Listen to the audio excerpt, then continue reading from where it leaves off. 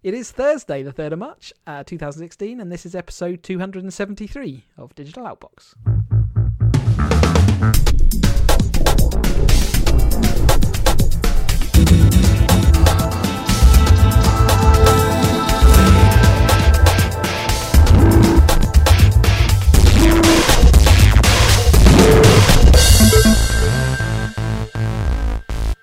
Forgot what year it was then. Not that this is repetitive. I'm Chris, your host, and Ian's here as well. Hello, Ian. Evening, Chris. I'm still guffawing at the fact that you just called me a turd and said I can't be polished. Somebody had to say it to you. Somebody had to say it, and you know it's up to a friend to say it.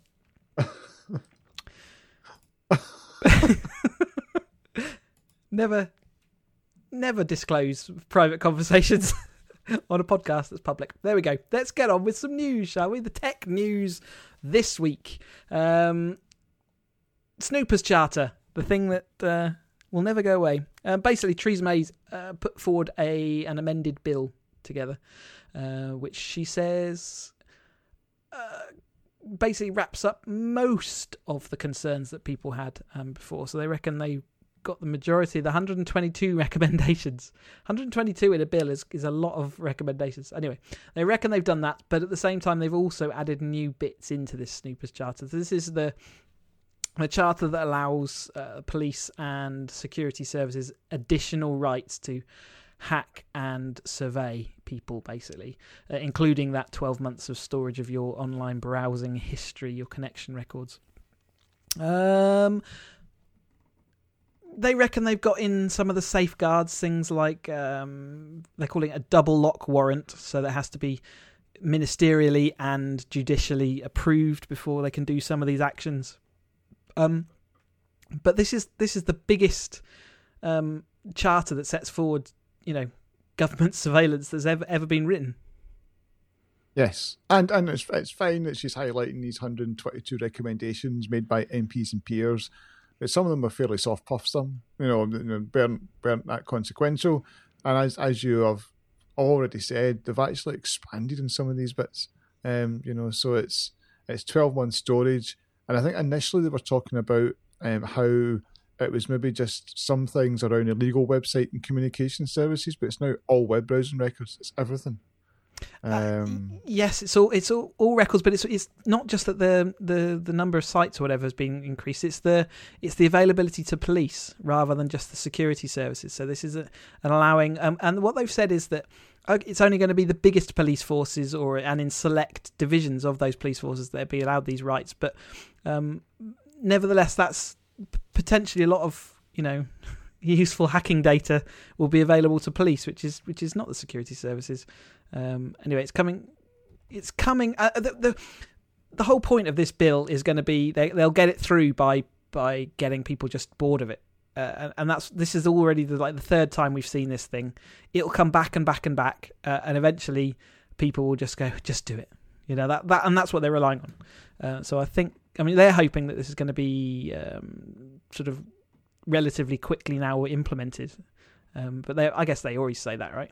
Yeah, and there was a bit confused. The Home Office said hacking powers dated from 1997, the Police Act, and would most likely use only in exceptional circumstances, such as finding missing likely.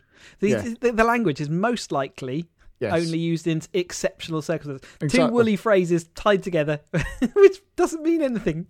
However, Detective Superintendent Paul Hudson, talking to a scrutiny committee, said such hacking powers were used in the majority of serious crime cases, which is very different from the kind of, only used in exceptional circumstances. Yeah, but he refused to give further details.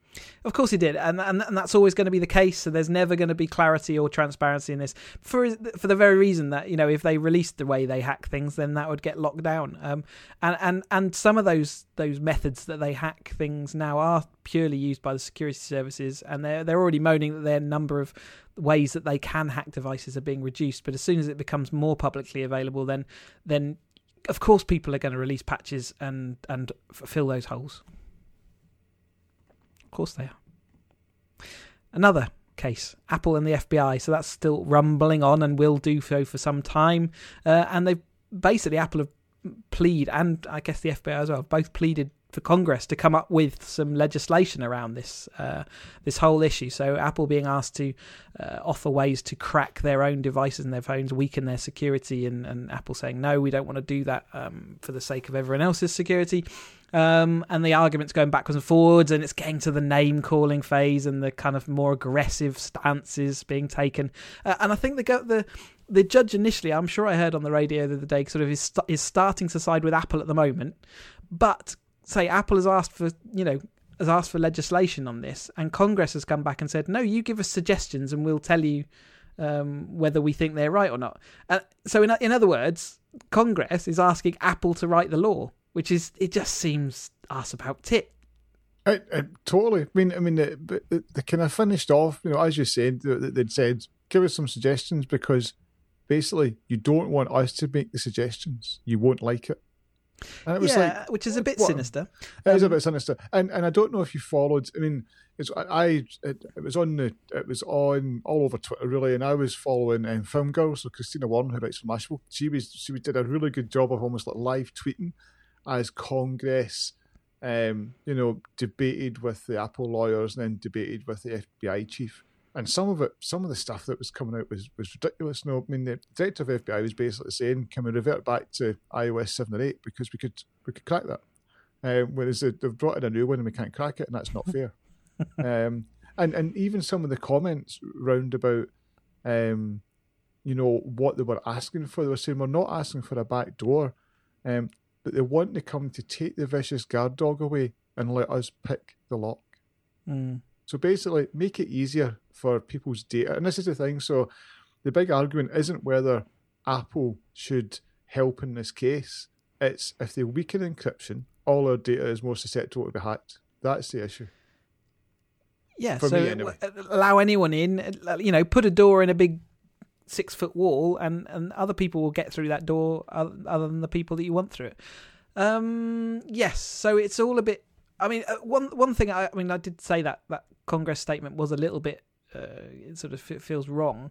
But then again, that's probably Congress just, admitting that they don't really understand the full issues, and the chances of them coming to the right decision without, expert advice from someone like an Apple, then the chances are they're not going to make the right call in the end, because they'll, at the end of the day, the FBI's part of the same massive organisation, isn't it? Really? Yeah, and there's definitely a bit of show about the whole thing, but at the same time, I still think Apple's taken the right stand. They didn't have to do this. It's taken a stance, and you're right. No, they didn't have to, and they probably end up looking worse in many people's eyes because of it. I think the American people are currently showing that they don't always have a brain between their ears. At the moment, is becoming apparent. So they're not going to look good to those people. Let's build a wall. Build a wall. And sort of on that same topic, Apple's hired a guy who was praised by Edward Snowden for his strong encryption. So they've actually brought this guy in specifically to help them with further their encryption efforts and further their security. He's known for his sort of messaging security. Which is another topic that the NSA certainly don't want them strengthening any further. Nope. So he works on this app called Signal, and he is basically doing some intern work, summer work at Apple, which I'm sure will be interesting to see. I mean, what's going to come of this, and I don't think it's clear from what Microsoft and Google are saying, but we're going to see a more strongly encrypted, impossible to hack iPhone. And I wonder even if they'll go as far as to saying, actually, see the because the big thing about this one is this terrorist hadn't used a 4-digit code, they wouldn't have been able to hack it. It just would have been one of these things. So I do wonder if Apple will actually say, can't use just 4 numbers anymore, guys. You're going to have to make it a bit harder. By default, we are going to make this. And that's what this guy's known for. He's known for adding the addition. He's taken out the user susceptibility. So where you tell users to use strong passwords, but they don't. So that's a user induced sort of weakness there. And this guy's working out ways that you can get around that. So yes, you're right. It might well do an unhackable phone for all the benefits and drawbacks that brings with it. Well, it's like 2-factor authentication.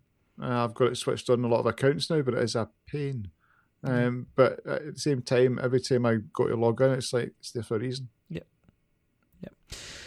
Trolls who use fake profiles will face prosecution. So this is new rules coming in from the Crown Prosecution Service saying that if you do use fake profiles to harass and bully and otherwise stalk or whatever online, then you will face prosecution.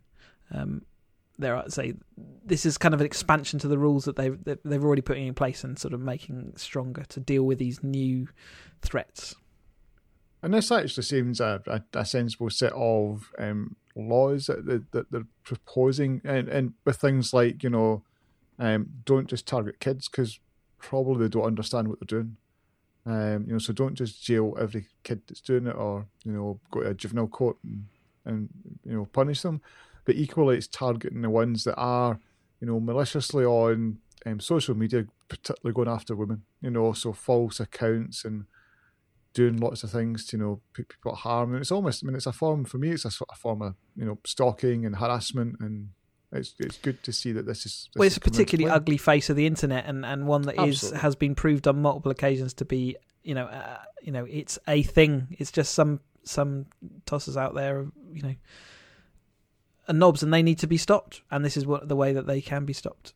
So legislation is coming around that. So that sounds like a reasonable response. Government's closing loopholes on iPlayer. So this is a loophole where you don't have to have a TV license to sometimes watch some of the back catalogues. Although I thought you could, but clearly it's not enforceable or something along those lines, because they are now going to shut that off by trying to bring in new sort of legislation on that. I think in the past when they talked about you're watching it on your computer, it was all around you're watching it live on your computer. So it's only when it's live. So catch up was okay. Yeah. Yeah. So this is going to shut down because clearly more and more people are saying, actually, I don't care about live, and a lot of people don't watch live anymore. It's true. Yeah. So don't pay the bill because I'm not. Yeah. Yeah. Prove that I'm watching live. I don't watch live. I'm not going to pay it, and it's now being closed to say if you want to watch this content, you're going to have to pay it. And. I don't want to get into the debate about whether this is a good or a bad thing, but nevertheless, if it is a thing, then I guess they need to try and close that loophole, however they do it. Yeah. It's difficult because the BBC is definitely it's under the cosh. And there's a whole lot of stuff this week about how, even its most successful programmes like Bake Off and Casualty and some of these other ones, you shouldn't be making them. Let ITV make them. They'll make more money off adverts and you can go and do something else. And to me, it's just, again, this erosion of what the BBC is. Don't do anything popular. Yeah, and every time they do or make something popular, they've done it with sports before, where they make that sport popular and then they have to sell it off because they can't justify the popularity that it's attracted. Basically, sport and BBC, it's amazing compared to what it was years ago. It's just how little there is. Yes. Everything's either shared they had or to, Grandstand used to be a really popular thing. That had to shut because there was nothing to show on it other than horse racing, and then that went to Channel 4. Yeah. There we go. Slack, the kind of communication software. So this is like a messaging / forum / I don't know what else really. But anyway, they're going to add video and voice chat to it. So this is like the enterprise email killer that it gets tagged as. So this, I think it was last year they bought a product all around voice and video, and they're now integrating that. So from yesterday, I think on Mac and on Chrome, you can now just, if you're in a Slack channel and there's 4 people there, you can just say let's start a voice chat. Everybody gets a link, click on it, boom, and it's Screen Hero. Yeah, that was one they bought. So, I do think this, and it's interesting. They talked about how they've got 2.3 million daily active users, which sounds tiny compared to most social kind of enterprises. Absolutely, but the amount of active users they're seeing is that is 140 minutes of usage per user per weekday. So this is So basically, that 2.3 million users are highly active on the service. Not only that. This is all in the corporate kind of arena, which doesn't see any of these social things. So this is a different thing. This is not, this is not Facebook where people use that a lot at home or whatever. This is a corporate kind of social arena, and that's new ground, and it's clearly catching on. I mean, certainly everyone we work with at the moment is going that direction. And I do think all the integrations as well, it just offers a really rich place. But I do think it's at the same time it's an email killer. It's just another place where lots of stuff's going to start to congregate. Yes, so and as soon as it becomes busier, then it becomes harder to organise. The difference to me, it's a shared email. Yes, so it's you can have those chats and conversations, and people can all join in and see it, and it's not hidden. And it is easier than, I mean, Skype, for all its benefits that it brings, the searching ability of past conversations and finding out where something has been said before is almost impossible in Skype, whereas the search in Slack is relatively good, and therefore you can go back and find out where you were chatting about a particular issue. I mean, it's never perfect, but it is better than Skype is at that. Absolutely. Raspberry Pi 3 coming soon, going to add Bluetooth and Wi-Fi, still going to be cheap, but £30. Not just coming soon, it's out. Oh, there we go. So this is so I've got a little Raspberry Pi. I don't know if I've got one. Yep. Yeah. And massively successful. So they're now the most successful British computer. So they've sold 8 million units. Yeah. And the nice thing about the Pi 3, I mean, to have Wi-Fi and Bluetooth, because I got the Pi 2, got what everybody recommended, so you need a power supply, you need a case. Once you've got it all attached, it's a bit of a pain, isn't it? You need to, so recommend get a little Wi-Fi dongle, get a little Bluetooth dongle, and you plug them in, you're like, oh, I now need to get to Git, I need to download the source, I need to compile it, oh, it's the wrong version, oh, it's still not working, oh, I'll do a reboot. And there's still that faffing about factor, but see, once that was done, away I go. And this is to have that all built in, and there's little packs. Well, it saves USB slots as well. That's the other thing. Absolutely. So there's little packs now going around, so it's £30 to buy, but £50, and you get case, power supply. And that's kind of what I ended up doing, and it was very easy for me to get on and sort that out. So yeah. And it's now up to it's a quad core computer. Yeah, 64-bit quad core, and it's so 50% more powerful than before. And say there's so many different uses you can have for it. A lot of people do use it as a kind of media device, but you can use it as an embedded chipset on inside your own hacks, or just use it as a little computer replacement. And for me, it's my always on thing. So I'm doing a little kind of I guess IoT type things. Mm-hmm. Like measure this and test that and check this, and the fact that it can just sit. And it makes no noise, and it's burning very little power, but it's it can run off of a USB off your another devices, whatever. So, yeah, you're right. Great, amazingly, I might even buy the new one, and repurpose the old one in a different environment. Amazon's going to start selling fresh food and fresh and frozen food from Morrison's. So Morrison's have struck a deal with them. So Amazon are going to be basically a reseller. Oh, it's not a reseller, is it? They've got an agreement with Morrison's to supply them with their sales. So Amazon get to choose their prices, and they will be offering delivery within the hour to certain locations around the country, and next day delivery on sort of these grocery box type ideas. Never leave the house again. Yeah, I mean, obviously all the supermarkets have seen quite a growth in their click and collect sort of deliveries, but not within an hour, and not while you're shopping for anything else you happen to be shopping for on Amazon. So it's kind of another big play to say Amazon's not just a shop, it's actually the high street, right? Absolutely. And it's just the fact that they've tied up with Prime and Prime Now. So if you want a delivery in an hour, £7. If you're happy to have delivery in 2 hours, it's free if you're a Prime user. What is it that you're going to need within an hour that you can't wait to? I would quite like some ice cream right now. But it's still going to be an hour, and if you're going to already wait an hour, you might as well wait 2. And exactly. So there'll always be something. There'll be some people somewhere willing to pay that £7 because I need something right now. Somebody's about to arrive and I'm doing a dinner party and I need something. I need cream. Emergency cream. but there's I assume there'll always be, and it'd be interesting to see what the stats are around how many people are paying that's $5.99 or $6.99 for that Prime that hour delivery. or else are just saying actually the 2 hours is fantastic. But it is going to put even more pressure on an already under pressure segment. It's amazing to think that probably just 10 years ago, the supermarkets were some of the biggest companies in the world. And they're under massive stress at the moment. I mean, Tesco was thought of as unstoppable. It was the behemoth. It was massive. It was like, I mean, there was programs on TV. It's taking over your corner shop. It's taking over everywhere. It's fighting the local corners. Fighting all these big stores as well. Yeah. It's like, was there not something about 30 or 40% of UK shopping was done in a Tesco? It was when you did it on the pound by pound basis. It was like almost like 1 in every 2 pounds of food shopping. It was ridiculous. And that's popped. And interestingly, and fair enough, it's a consultancy. So who knows? They're just renting them out, some of these guys. But Tesco could soon be about to find out what it's like to be David rather than Goliath, because Amazon's got that infrastructure nailed, and it's trusted. When Amazon start adding new services on, you just think that's great. And interesting where all the Tesco and Morrison's have been seen as the bullies before now about what they're demanding from their producers. Well, now Amazon can pick up and drop any of these.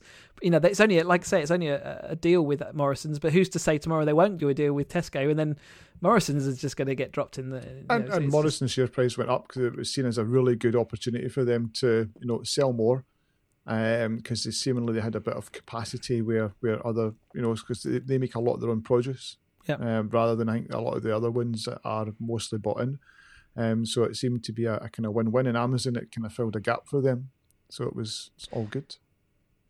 Amazon are also adding more to their Echo family. So the Echo is their kind of in-house, voice-activated search and access to the Amazon, empire, I guess. And they've got 2 different devices. They've got something called a Tap and another one called a Dot. And they're kind of all doing the similar things, but just in different sort of forms. So the Dot is actually an add your own speaker type option. So it's got the processing unit, but you add your own speakers or plug it into your existing sort of hi-fi system. And it still has that kind of voice at range detection. Not available in the UK still, but nevertheless, we're keeping a keen eye on it. I'm very tempted just to buy one from America, and use it, because I think last year there was only like, you could do things with their own music system, own music service, and do other bits and pieces. But I think it was around about October, November time they opened it up to other developers and APIs, so it can now do 300 things. You can ask it things and order things and check things, and it's just seeing I see people using it, it's like that just looks so great. So even we've talked before. You were very, very cynical when it first started. I remember when we were I'm very on the cynical podcast. in voice. I'm very cynical in voice because I have there's a lot of things that do not work with my voice. Yeah. So, turd polishing. Yeah. And even if you just Burniston, 11. And if you know what I'm on about, you know what I'm on about. And if you don't, go to YouTube and just. If you don't, you don't live in Scotland. Burniston and 11. No. But Burniston was on UK wide. It wasn't just like maybe late night. Still, but anyway, but so I do generally have quite and I think back to like FIFA and having to put on a Cockney accent for the voice to work. So substitute. I mean, I sounded like Bomb Dogs, and it was like I just felt dirty.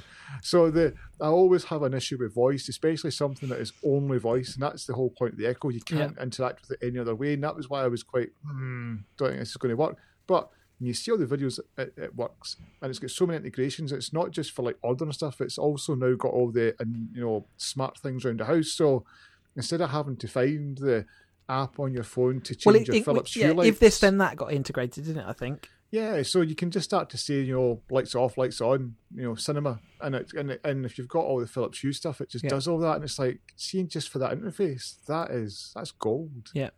And it's like, if I can just sit there and go, turn this on, turn this off, do this, change that, fantastic. And I love all that smart home stuff. That's when it's got really interesting for me.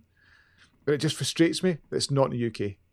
And I can't imagine it's going to be very long. Although it's been longer than I thought it would be. For a device that clearly exists, maybe it is the voice recognition that they have to add a whole ton more. I saw an argument that says that loops they've probably got it tuned for American voices and not for like all the European and UK dialects. And it's like, hold on, if it can pick up the difference between something in California and some pig thick racist in the south of America, I think it can work.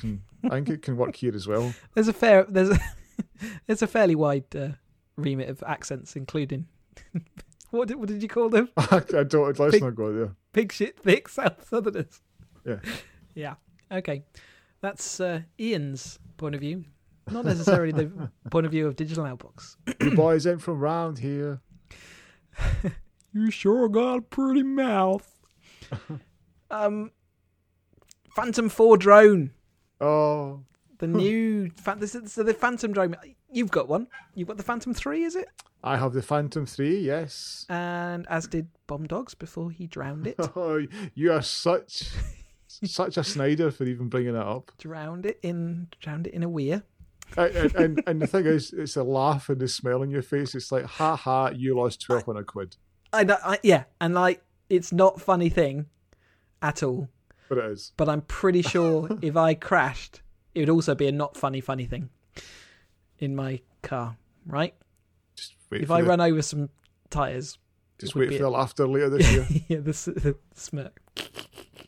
Anyway, this is always going to attract attention because they kind of nailed it with the Phantom 3 and they've added more to their Phantom 4. It's become a very popular device.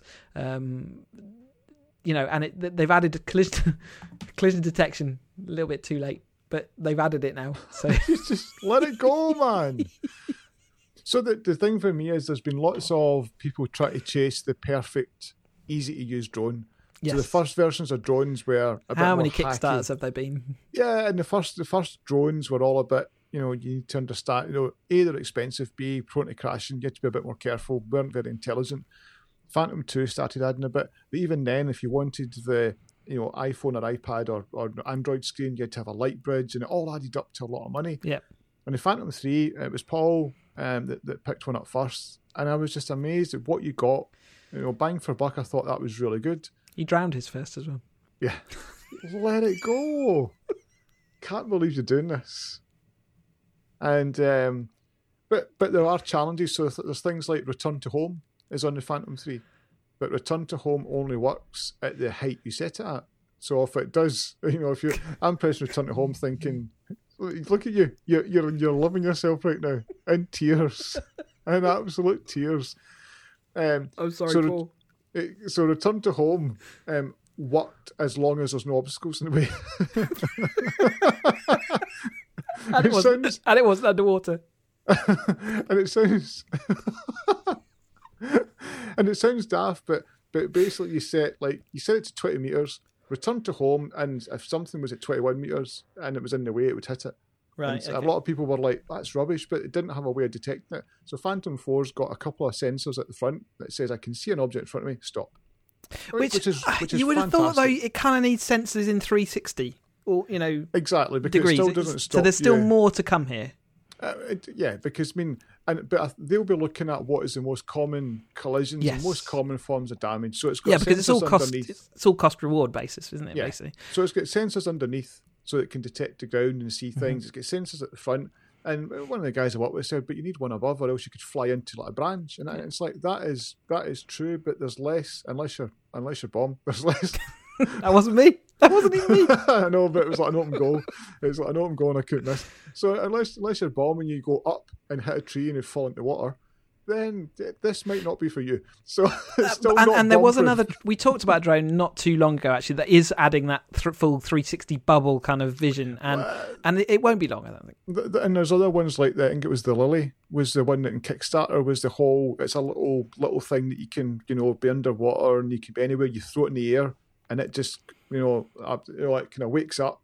Everything switches on. Yeah. It follows you, and it's a lot more intelligent, but it's not out, and it's been talked about for 18 months now, and it's not out. And because it felt like a thing that was too good to be true, and the chances are it is too good to be true. And certainly, if you throw it on the top of a mountain, the chances of it having the motor power to come back top of a Scottish mountain, it's going to be able to be able to do 70 miles an hour. Otherwise, it's off. I had mine out on Sunday morning, and I was up quite far north, and it was -7. And the impact on the battery life, the impact on, and you know what it's like. Yeah. Up, hill walking, wind, cold. I mean, even a 40 mile an hour gust, that means something's got to go at 40 miles an hour just to stay stationary. Yeah. And some of the big industrial ones can do all that. But for these ones that are about, £1,000 mark, there's only so much they can do. No way. Yeah. Yeah. No way. So getting back to this, it's they've also done some smart stuff around software, so it can track you based on you put you highlight yourself on the video, and once it's already launched, and it will see you and it will track you as you move around. So it'll even do some of that. That's nice. Yeah. So things like that are nice. They've made the battery bigger, but I think the overall weight is slightly less because they've done some better stuff around the shell, raised the propellers up a bit so they shouldn't clash as much in video. All in all, it looked amazingly good. I think it might be one of their last hurrahs, and maybe they're rushing to get these things out because at the moment the regulation looks like it might become down hard on these kind of devices. DJI have done more than anybody else. They're the biggest consumer drone manufacturer, but they have done lots of work, particularly in the US, round about we'll update our firmware, we'll lock off areas. So now the new firmware doesn't let me go anywhere near like a football stadium or any public stadiums. I am locked out from doing it. Yeah, fine. Okay, they're doing this stuff, but they're only doing it because they know that they've got to try and keep on top of it.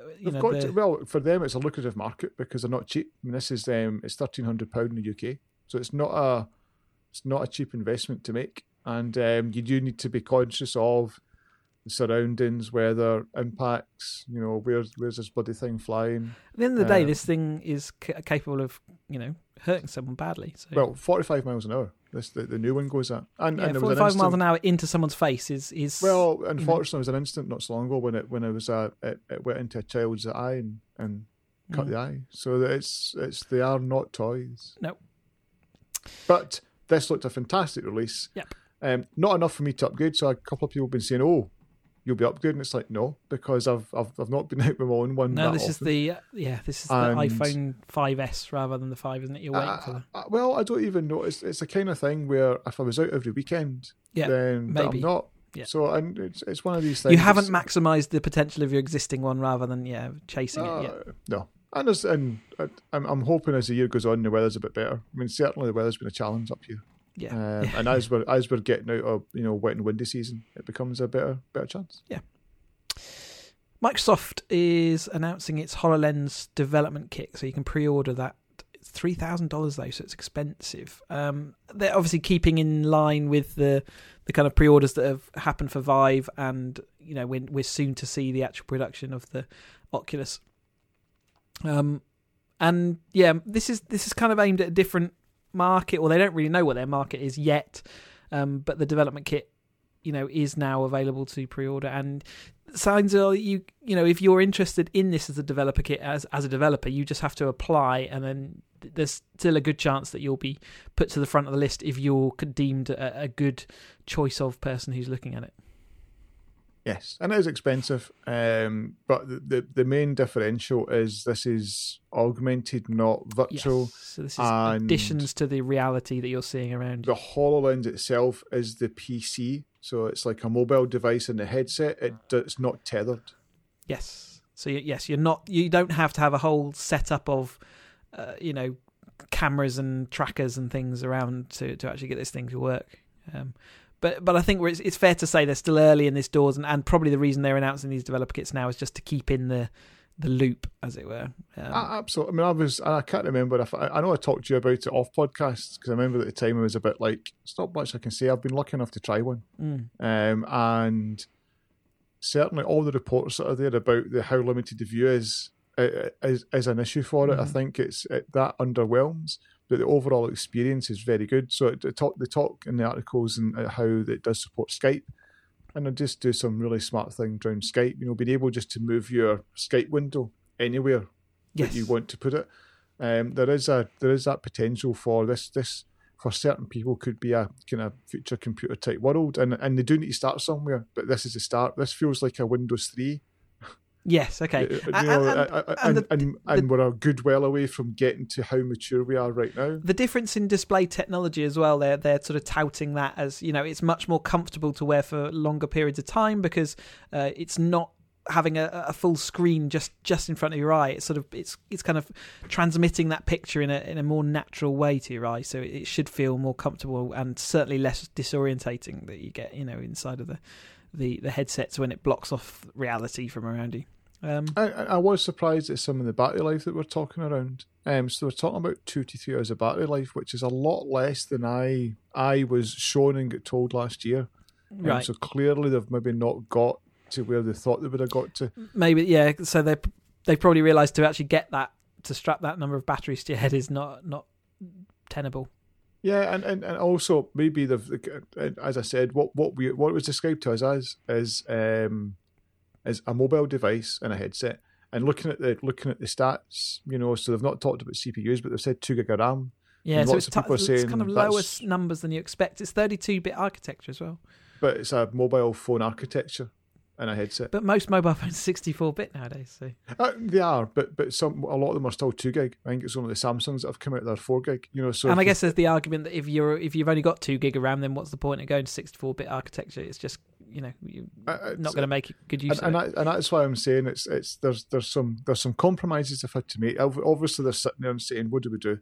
To make it affordable and light in the head and hit the battery lives that we're looking to hit, but also to get something out there, because they do have something that is, as I said, there is definitely something quite compelling when you have it on and you're looking around and you're going, you move an object and you turn away and you do something else and you turn back and it's still there. Yeah. And it recognises a surface. So if I take a ball and throw it at a shelf, it'll hit off the shelf boxes. And I can take things out and drop it, and it recognises that I'm dropping onto that surface at 3 feet high. But and it'll stay intact. But if there was nothing there and it drops to the floor, it smashes. So it's quite intelligent, and it's using a lot of the Xbox technology to do the scanning of the environment. The connected type things. Yeah. There's lots there, and I think it just needs a chance. But it feels very early for me. Yes, yeah, and I don't think they're trying to pretend it's anything else other than that at the moment. No. Okay, I'm aware that we've always been chuffing on for a bit, but this next story for me is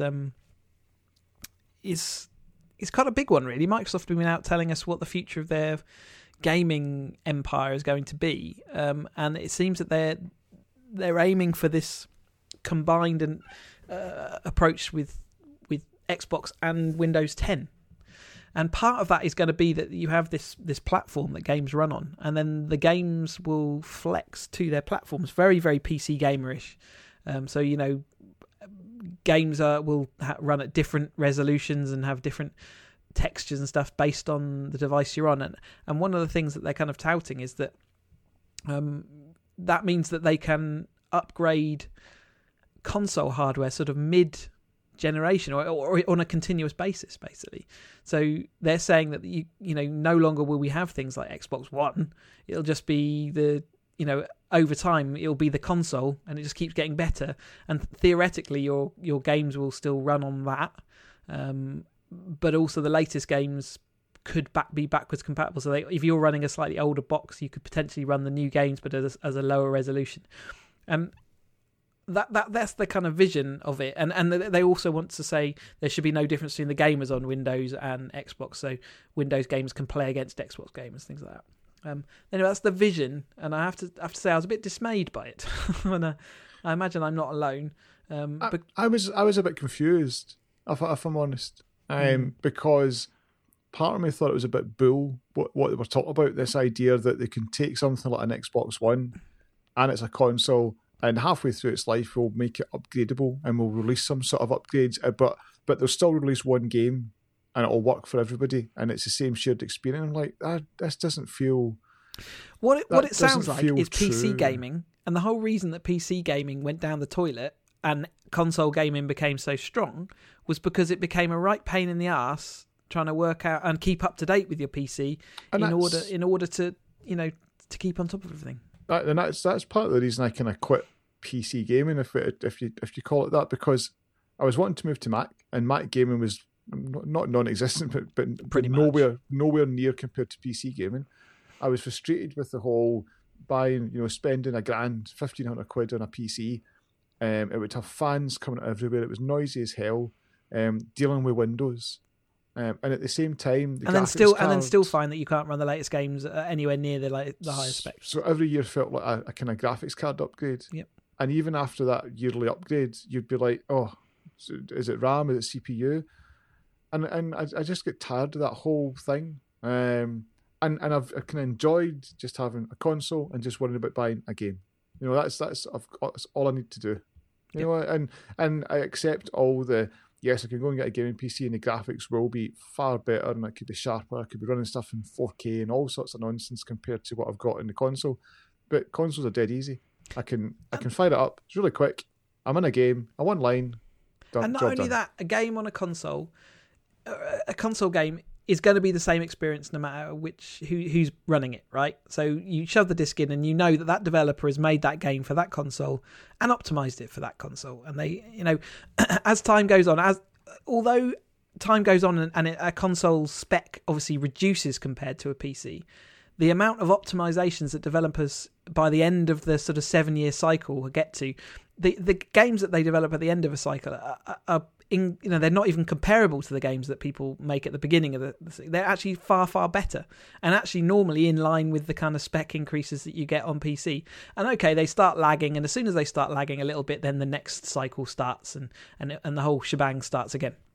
And you lose all of that. So there's going to be no incentive to optimize for the hardware, because what's hardware do you optimize for? So it just doesn't.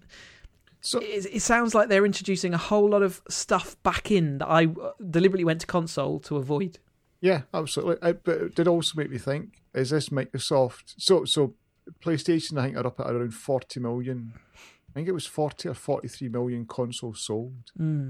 Xbox One is round about 17 million, something like that. And the reason Xbox have constantly refused to give out official figures, but EA this week I think said it's now over 60 million, new generation platforms.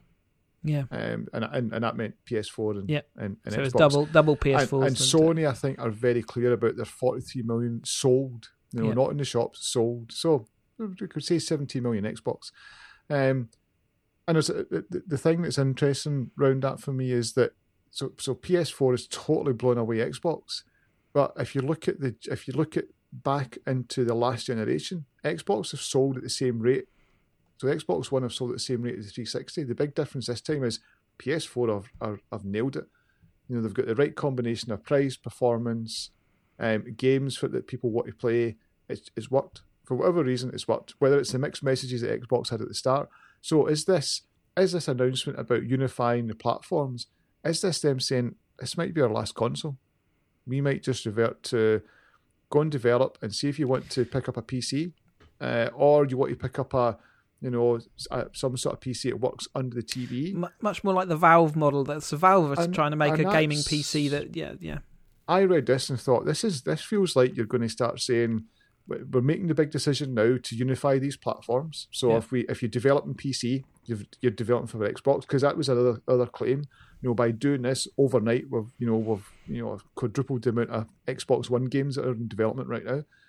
And equally, if you're developing Xbox One, there's a PC market. We're making it dead easy to access a new market for you. But are they then saying we'll let this ecosystem grow over the next few years, and it might actually say, we don't need to release a console anymore. Here's all these great gaming hardware. They're talking about it's the kind of Windows 10 platform, aren't they? I don't know what their exact words are. And anything that complies with that platform, any application that will run on that platform will run on any of those things. So, but again, they're trying to cover off tablets all the way through to the latest high end PCs. So that platform is supposed to be really, really wide, and that's where I fail to see how you can optimize for that. No, I totally agree. And there's some vagueness as well, because they keep on saying that in some ways Windows 10 is our last Windows release, because we're going to go into this continual, every 6 months, new Windows. But it won't be like a Windows 10, a Windows 11, a Windows 12. It's just constantly upping on what the current Windows platform is. And there's also this idea of a universal Windows app. If I write an app for Windows 10, it'll work on phone, tablet, whatever PC. Well, they're saying laptop I'm anything that using, runs this universal Windows platform. So including a Surface Hub, so that's the big devices, including a HoloLens. It's a grand vision to have, but my fear is it does feel like the console that we kind of know and love is. It almost feels like I could look at this announcement and take it as you've kind of killed off your baby here. And you know they've been sort of trying to bubble that console off for years now. Actually, it's come up every not unregularly that they keep saying that they're going to bubble it off into its own thing and let it live or die off that. Probably because it is costing them a lot of money, I imagine. But let's see where it goes. But I just think it's a shame because all they really need to do for the next gen console was do Xbox 360 with higher specs, and they would have been probably a much better position than they are currently, which is a sad thing. Yep, and I mean Phil Spencer. It's a weird quote. We believe we will see more hardware innovation in the console space than we've ever seen. We'll see us come out with new hardware capability during a generation. So it almost feels like this is all geared up to a year or two down the line. There's going to be an updated Xbox One available.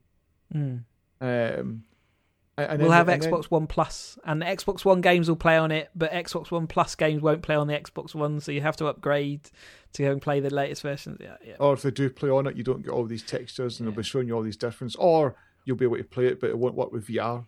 So VR seems to be a bit of a gap for them right now. Even though they're saying it supports Oculus, it's watching movies. Microsoft has been making some good decisions recently. Maybe this is one of them, and I just cannot see it yet. Who knows? Yeah, it just feels. No, I agreed because there's a lot of vagueness around the words. Yes, there's things that you can take things either way.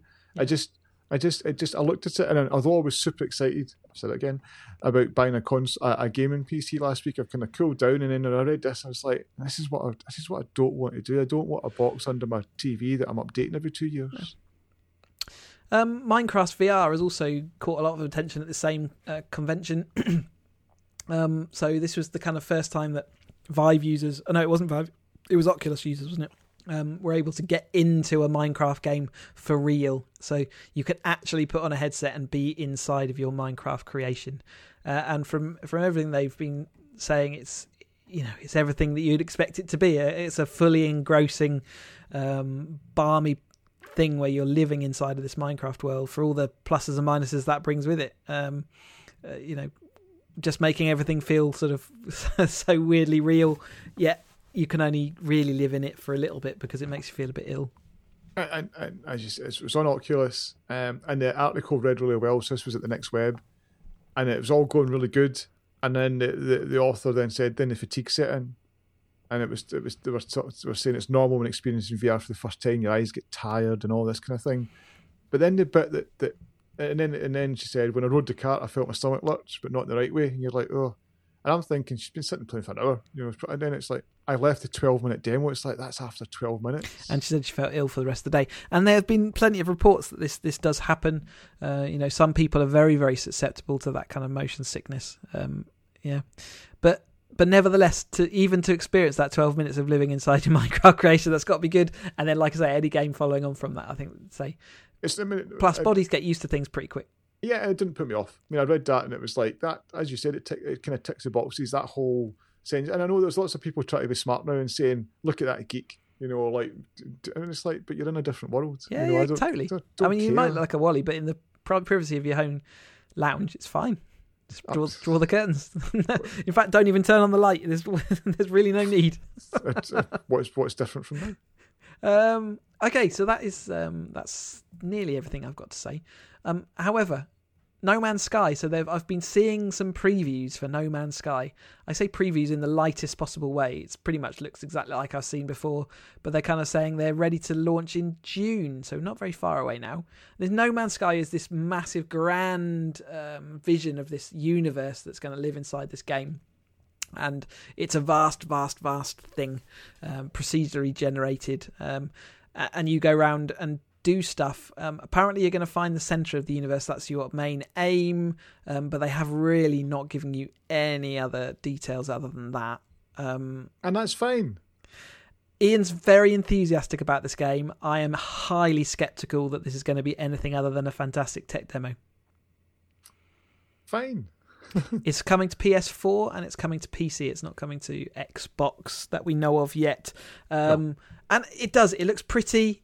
The scope and the kind of the concept behind it is pretty dramatic. It's supposedly a multiplayer game, yet there's no chance of you ever meeting, because of the vastness of, imagine they're trying to recreate a kind of galaxy basically, or even a universe. The chances of you ever meeting another player is they say virtually zero, and you can't actually go and join your friends. So they're not even giving the option to go and say, oh, where's your coordinate, I'll come and join you. Apparently not. So it's not really a massively multiplayer game. It's perfect game for us. Antisocial people. Get away. I still love the visual style of it. Yes, I love the grand idea behind it. There's a bit of me loves, because there's so much of gaming, for all the people saying, oh, this is something new. A lot of it does feel quite jaded and tired, and this is trying to do something different. I love the music. So 65 Days of Static are doing the music, and I love their music. So everything is ticking the boxes for me. I love the fact that they just came out a couple of years ago, and I was like, oh. And then they came out and did a similar demo last year, and I still went, oh. And I've read the articles that they've been drip feeding over the last 6 months, and it's still ticking all the boxes. And I saw some of the previews today, and I was like, yep, still want to play this. I'm not going to say I'm immune to wanting to play it. I genuinely think I'm going to play it for an hour and then go, oh. So I probably, but because the concept is amazing. I agree. Create a universe, procedurally generated planets that will the equations that make those planets mean that anyone who visits that planet is going to see the same thing at the same time. So it's like a living. It's like although these planets, when no one's there, these are just equations sort of going through. If you affect something on that planet, theoretically, when you go back, that same effect should still be in place. So if you chop down a tree, effectively that tree should still be chopped down. Which all sounds impossible to me. It sounds like the Lily drone that we mentioned earlier. It sounds like this amazing ambition. And that's why I'm highly sceptical about the reality of this. So I'm optimistic. I want to believe the truth is out there. I mean, I thought some and some of the things that I were going through my head about shared experience, they're kind of saying to you, no, that's not it. It's not a shared experience. There is this very, very what will be a lonely experience, really. Even though theoretically there's potentially thousands of people out there in the same environment, you're never going to meet anyone. Apparently they are going to have aliens though, so they're going to have non-playing aliens who will be interactable with their language will be not possible for you to understand at start. Eventually you get to learn their language, and the more you choose to learn their particular language, the more you can trade with them. So there is trading, and they're basically, it's a bit elite like. They've got sort of different elements that are useful for you, and upgrading you and your ship and your suit that you wear, so you can visit more planets. Yep. I think I've just given you about 9 months worth of updates in half a second. Yeah, 24th of June. And I'll be buying it. I know. For PS4. It'll be it's going to be a $60 game as well, so it'll be a £50 game here. Bring it. Because I think a lot of people thought it was because it's like a little indie title. It's like a little indie game. This should be like a $5. I don't know. I never thought that. I mean, it was never clear what their vision was, whether it was going to be subscription-y type service or whether there was just. I think there was lots of people saying, so Hello Games were known for doing like Joe Danger and some other kind of bit more indie. And when they first talked about it, they said it was a 3-man team, and then it grew to a 10-man team, and it has grown a little bit. And so some people are saying, well, it doesn't really. That shouldn't be a full price. It's like what is the size of the team going to do with determining? And who are you to say that? Anyway, the only games that I've ever known to have not really released any details ahead of time are either extremely good games or extremely poor games.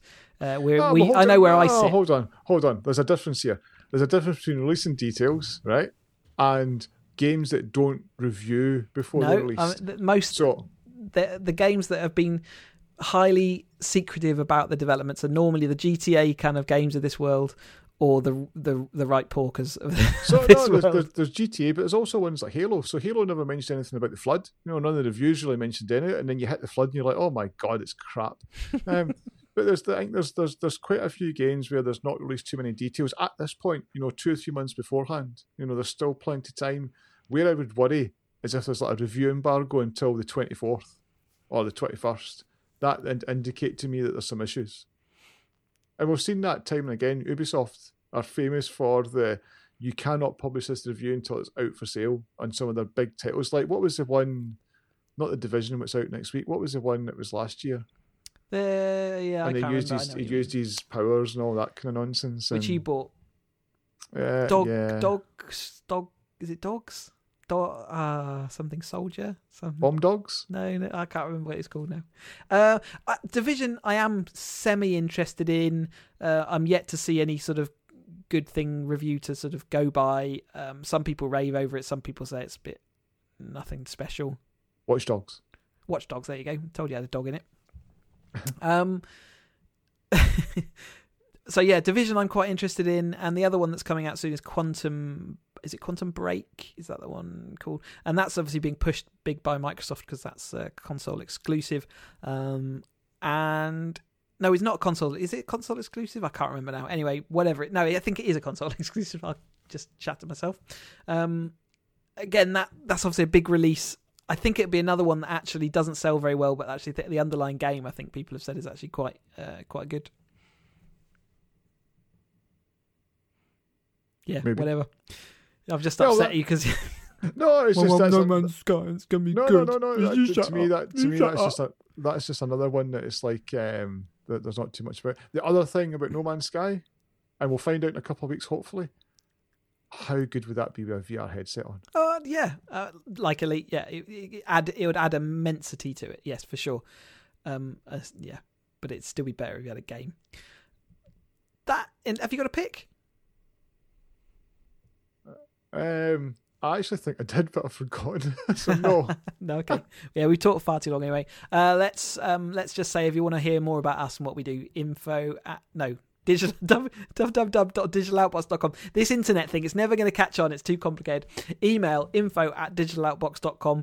Twitter is digitaloutbox. If you want to talk to me, you can. Cheesy UK is my Twitter handle. And my blogging is academyracer.co.uk. There's a nice article on there now if you want to find out how much it costs to insure to race for a year in a Caterham. You can go and find out.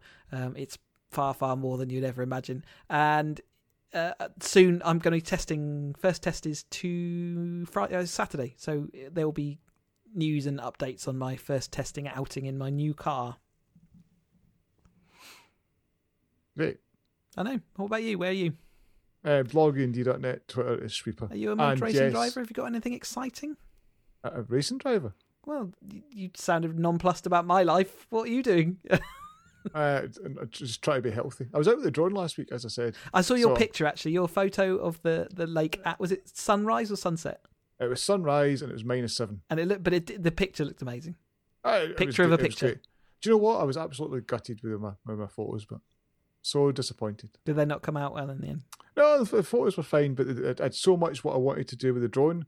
But I got so cold, I actually had to take my gloves off to fly and touch the screen. And so then it just The next day, my fingertips on my right hand were still unfeelable. Wow, that's dedication for you. So I was wait for a summer sunrise. You'd have to get up earlier, but at least you won't freeze to death. But that's the difficulty because it's like I need to get up at 3 a.m. Because this was like an hour and a half drive away. Yeah, so anyway, it's pretty dedicated. Nobody needs to hear this nonsense. No, anyway, that's it. We will speak to you next week. I will have done my racing. Ian will have frozen his fingers, and we will have more news to talk to you about. We'll speak to you then. Goodbye. Ta-da.